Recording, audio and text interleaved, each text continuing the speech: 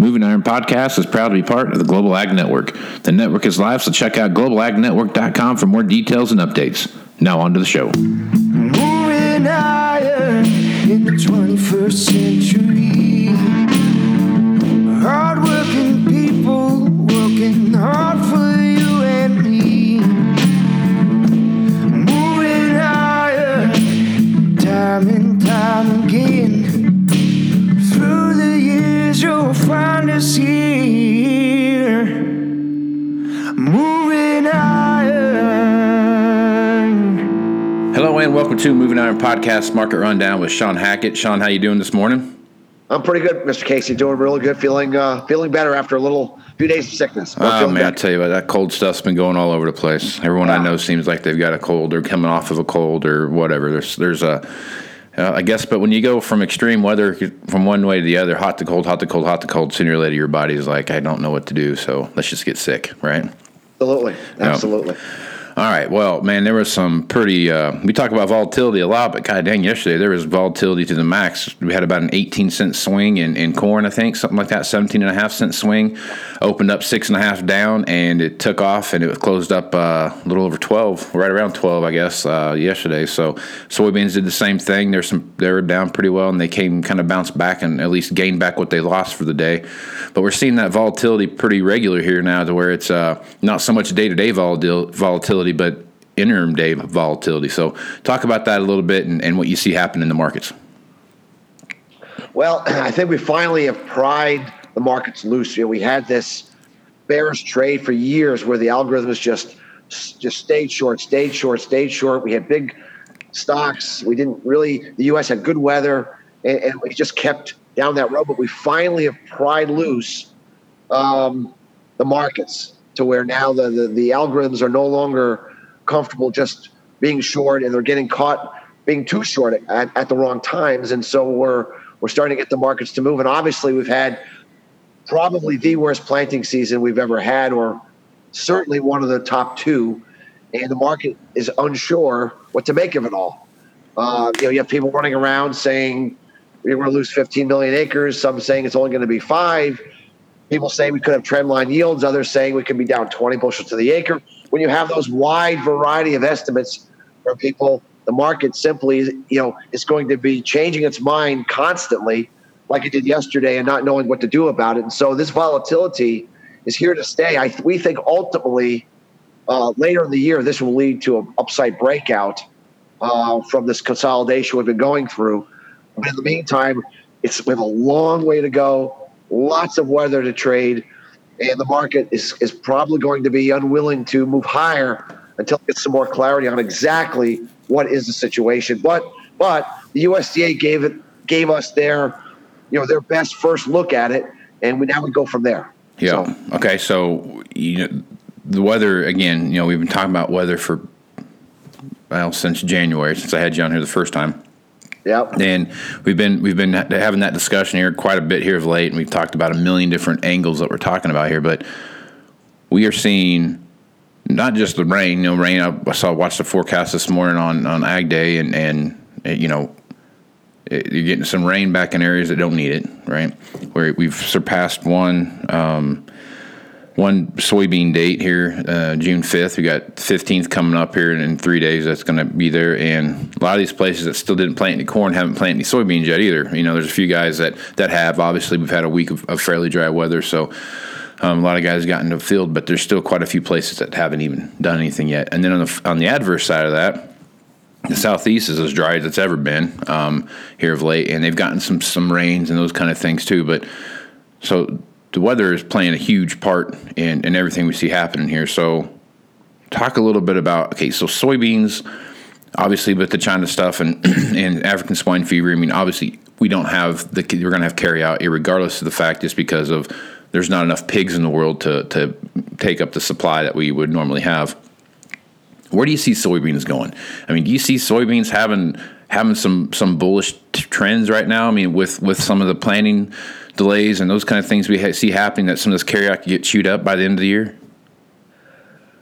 I don't think the planting is going to get the soybeans going. What I think is going to happen is we need to get the weather problem in August into September for soybeans to get them going. We need to see that South America is going to plant 10 more million acres of corn and 10 million less acres of soybeans. You know, because right now we've jacked up corn about as much as you can against soybeans, which is saying to South America, plant as much corn as you possibly can and don't plant soybeans. So I think that the bullish story for soybeans isn't today, but it's the next growing cycle, which starts in South America. Because if we keep taking all these acres off, I don't care how many pigs there are, you know, you can't chop out these kinds of acres of soybeans and say we're not going to have dramatic reductions in soybean stocks the following season, assuming weather's good. If we have bad weather, it could be catastrophic declines in these stocks. So I think corn is happening now. Soybeans is the next growing cycle. And so we're playing the spread game of goosing corn against soybeans. What I could easily see, if we get the crop planted in South America, all of a sudden they're going to start switching gears and going, oh my gosh, how much corn are we going to produce next year? Whoa. You know, we have this massive supply and they're going to switch gears. So right now, I think soybeans are going to continue to struggle until we get some clear evidence that August weather is going to turn out hot, dry, which is really what we would need to get that market going in the near term. Right now, it looks like that could actually happen. All our work says cool and wet through July, but it looks like we could be getting into a flip of that weather pattern where it was wet, it's dry, where it was dry, it's wet. And we talk about how that happens with the grand solar cycle minimum. We think we could be getting a shift to where we get a hot, dry pattern in August, which would be really, really bad for soybeans. But it's just too early quite yet to trade that. We need to get into the middle part of July before we get more clarity on that.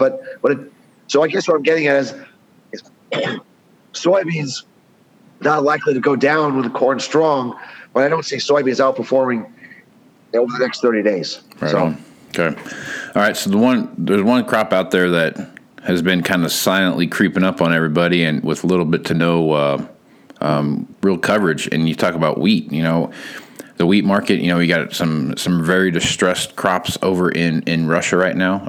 Obviously, Australia has been wicked dry for as long as I've been alive, I think. And you know, you look at what's happening in, you know, eastern Ukraine. They're having some issues over there. Western Ukraine seems to be okay, but eastern side seems to be a little bit dry. We're getting water in the key parts of the wheat belt here in the U.S. that they shouldn't, that when they don't really need it. Now, in my particular area, wheat looks great. I mean, looks good. We're probably 2 weeks behind schedule just because of some of the stuff that happened earlier, some frost and stuff like that. But for the most part, it looks pretty good across the board. But wheat's kind of making that run, and it's kind of bouncing around. And how long do you think till wheat really breaks out and makes that move higher than it's been going? We think it's going to happen within the next 2 weeks. The way we see it, Oklahoma and Kansas, which is really the key to Kansas City wheat, for example. Right. Very, very, very heavy rains are expected for the next 2 to 3 weeks as you're moving into key harvest time. That means two things. It means yields are going to come down, quality is going to come down. So I think we're going to have an abundant amount of low-quality wheat because of these downgrades, and we're going to have a much shorter supply of higher quality wheat. And, of course, Kansas City wheat trades in the futures market as a certain grade that's higher quality. So and to some extent, Minneapolis wheat would be helped by that.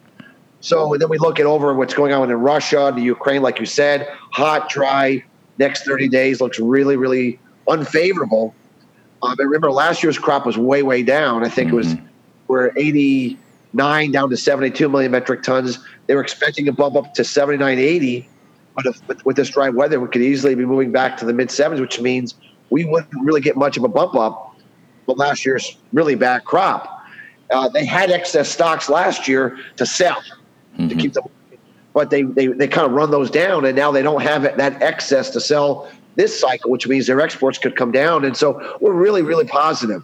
The wheat market, the winter wheat market, we really think it's a market that can dramatically. I mean, we could go up $1, and corn doesn't have to go up much. You know, we're so compressed right now. If you look at KC wheat relative to the corn price, we're at the tightest ratio that you're going to have over the last 45 years, which means, you know, if corn goes higher, wheat goes higher.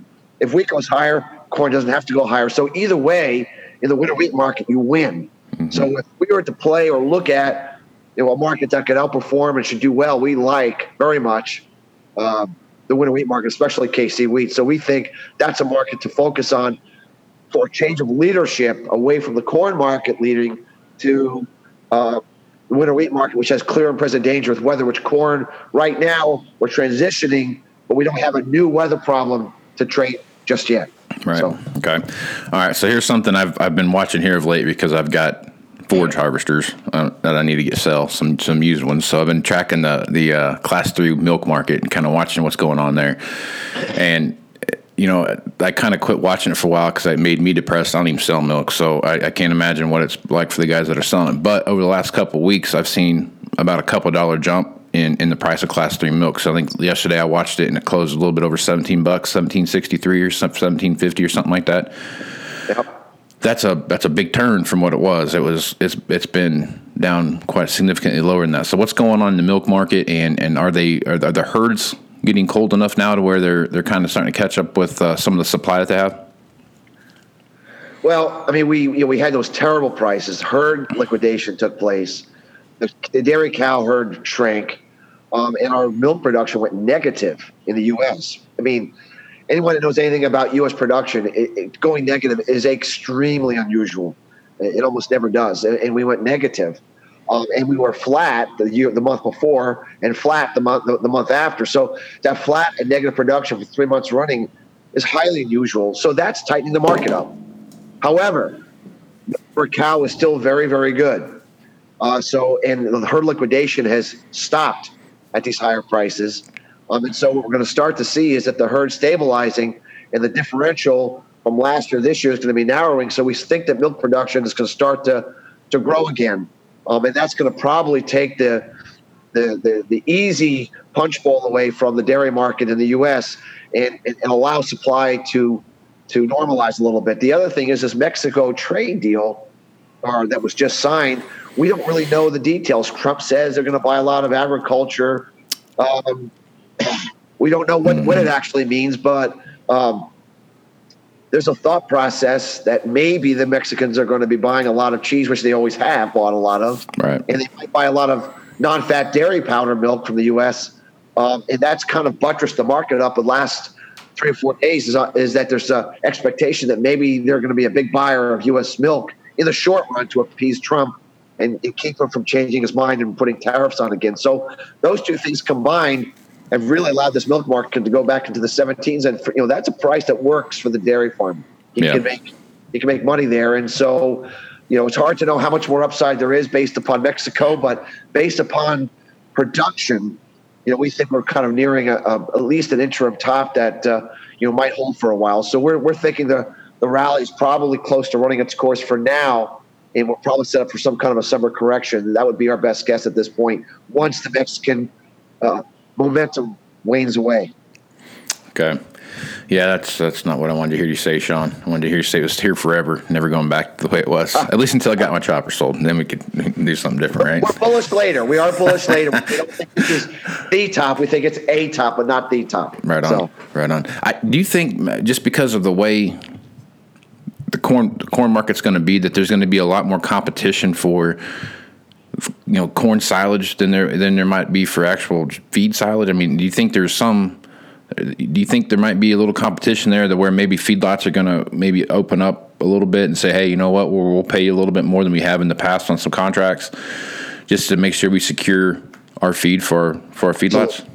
Absolutely. I mean, I think looking at this weather situation, not knowing how it's going to turn out, but knowing it could be catastrophically bad, you have to do whatever you have to do to ensure that you stay in business in case it turns out to be the worst case scenario. Right. We don't know if it will or won't, but this is not a year to mess around. It's not a year to mess around. And, you can buy calls all you want, but the feedlot can't feed the cows with calls. You have to feed the feedlot with actual physical feed.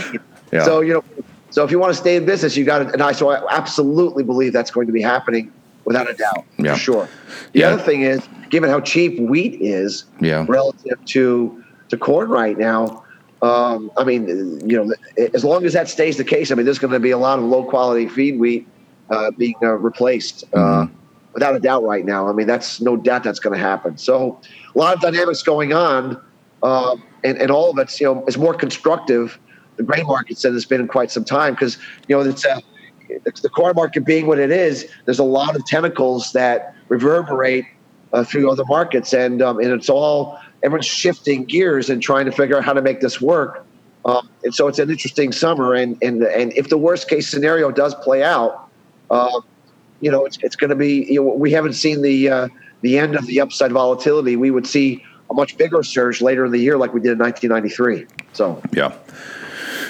Yeah. Okay. So the other thing that follows wheat closely, since we're on that topic, rice has a direct correlation to wheat, and we've had a lot of issues in the U.S. getting the rice crop planted, and because of being too wet, and adversely on the other side of the world where there's large amounts of rice being planted, we're running into some dry spells over there. So, talk about that correlation between rice and wheat, and which one is going to have a bigger impact on price.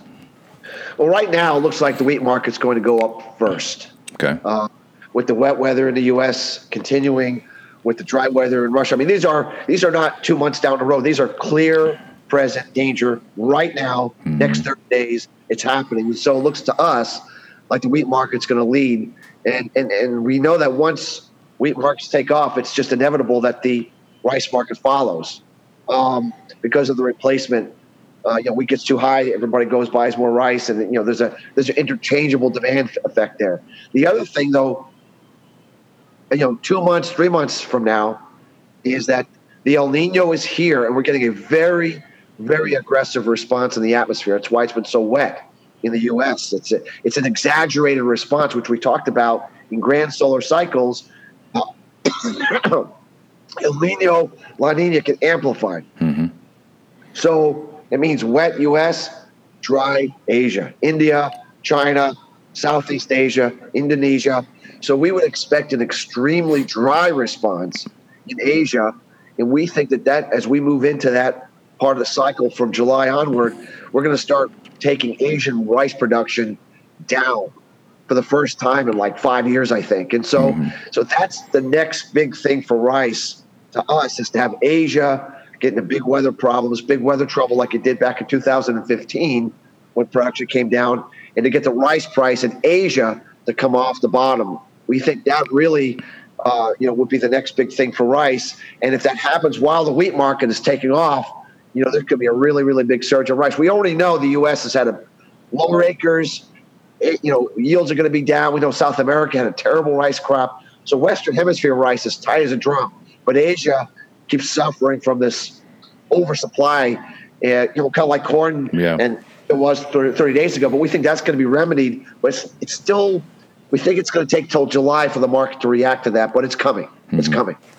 Right on. Okay, so cotton's one thing we've talked about here a few times, and a lot of it based around the fact that there's going to be, we keep talking about, not going to be, but there's this this notion of how we keep just barely missing these recessions. Every week it feels like there was a new chance for a recession to creep in, or something out there that kind of showed that a lot of it's trade related. Not just in the U.S., but around the world, is kind of slowing everything down, just because of the way tariffs and everything work and what have you. So cotton is a direct correlator to what's happening out there in the marketplace as far as the economy goes, because everything it makes, clothes and so on and so forth. Cotton market's been on a pretty good run for the last 5 years, something like that, 3 to 5 years, and now we're kind of seeing it. There's some volatility there that's showing signs that it could be headed lower. So, what's your take on the cotton market, and where do you think it's going? Yeah, I mean, intermediate term, it's really hard to get excited about, because industrial commodities, like you said, are going to have this headwind of demand being under pressure, and cotton is clearly one of those. Short term, however, we have some interesting weather that's been going on in the Southeast, like you said, with some very dry weather.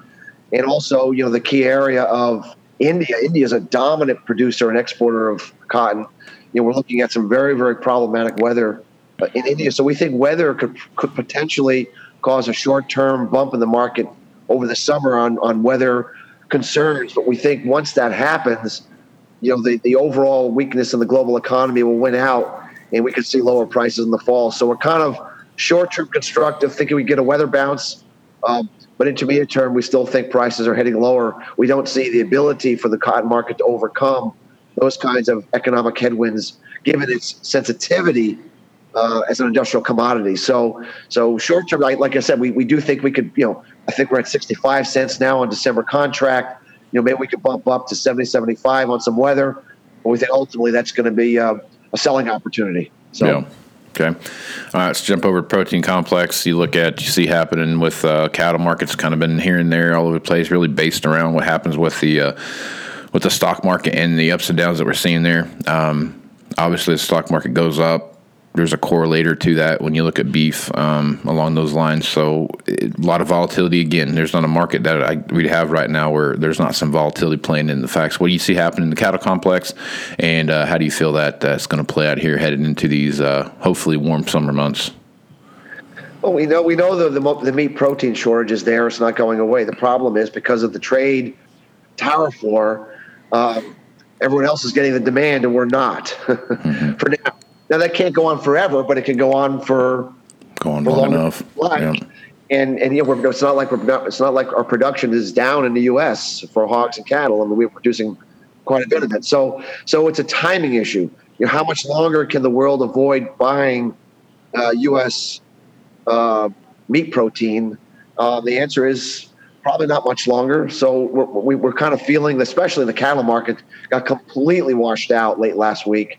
And we think the limit up move we had on Monday was maybe a wake up call that the market is starting to show wanting to go upside potential now versus they're just down like we've been seeing for all this time. So we're pretty constructive on that. Hogs is a little more problematic because without Chinese buying pork, or without that happening on a regular basis, it's a tough call to say that hogs in the 70-cent range or 80-cent range is enough to the downside. We think there could be more downside there. Our smart money algorithm that we follow has triggered a buy signal in cattle, and it's not really, we've not gotten a lot of excitement on the hog market. So that tells us that there might be more downside to come or consolidation for hogs, but we think the cattle market's ready for some upside volatility, especially if it looks like, that we're finally going to get some grilling going and some seasonal demand going, which kind of got pushed off because of the ridiculous spring that we had. So right now we would be still bearish hogs, but thinking cattle can move higher here. So yeah, that Memorial Day weekend that it was I think 50 degrees or whatever it was. Rain didn't really make me want to go out and fire up the grill. So I hope that changes, man. I'm really looking forward to some warm weather. I mean, we need some heat units out here where I'm at. Everybody needs heat units to get the corn that's been planted up and looking healthy. So hopefully we can keep that up and get that what we need. So just remember, because we're so far behind, and looks like it's gonna stay cooler than normal through July. It's gonna be a long growing season. I mean, we're going to be pollinating corn in September. Yeah. So this, we're going to have a long road here to figure out what's going to happen from normal. So, the bottom line is that we're going to be trading a lot of volatility for a long time until we can get some answers. And unfortunately, I don't think we're going to get any answers until September, really. So that means that we're going to be on pins and needles. Whether things are looking better, they're going to crush the market. Oh, not so good. They're going to, like we saw yesterday, right. Flip-flop. It's going to be a lot of that. But ultimately, we think it's going to lead to an upside breakout. But it's going to be a lot of frenetic trading in the short run, and that means, as someone has to buy corn or buy soybeans or buy wheat, use those downside volatilities to, get coverage. And for those that are on the producer side, use the upside volatility to sell. Grain that you have to, that's the only thing you can do right now. Figuring out, when it's going to move up or down, it's going to be very difficult. But just know that when you get a surge, just sell the surge for now until we get clarity. So yeah. Well, good stuff as usual, Shawn. There's always your wealth of information, a lot of stuff going on out there. If folks want to reach out to you and get some more information about what you do or how you do it, what's the best way for them to do that? Our website at Hackett, Hackett, advisors.com. Lots of information there, videos, webinars, podcasts, to see what we do. makes sense to them. Right on. And anyone that's out there, if you would like us to have a Moving Iron podcast koozie, hit me up on Twitter. I'll send you what set that I got out there. So I got yours, by the way. All right, man. Look at that. The mail system does work. They actually go from Florida or Nebraska all the way to Florida. Look at that. The stamp on it was Camel Express, so I'm not sure how that got there. So. Yeah. It takes a while sometimes, but you know what? We're out here in God's country, so. Yes, you are. Shawn, take care of yourself. We'll talk to you again next week. Sounds good, Casey. Thanks. Bye. Moving higher in the 21st century.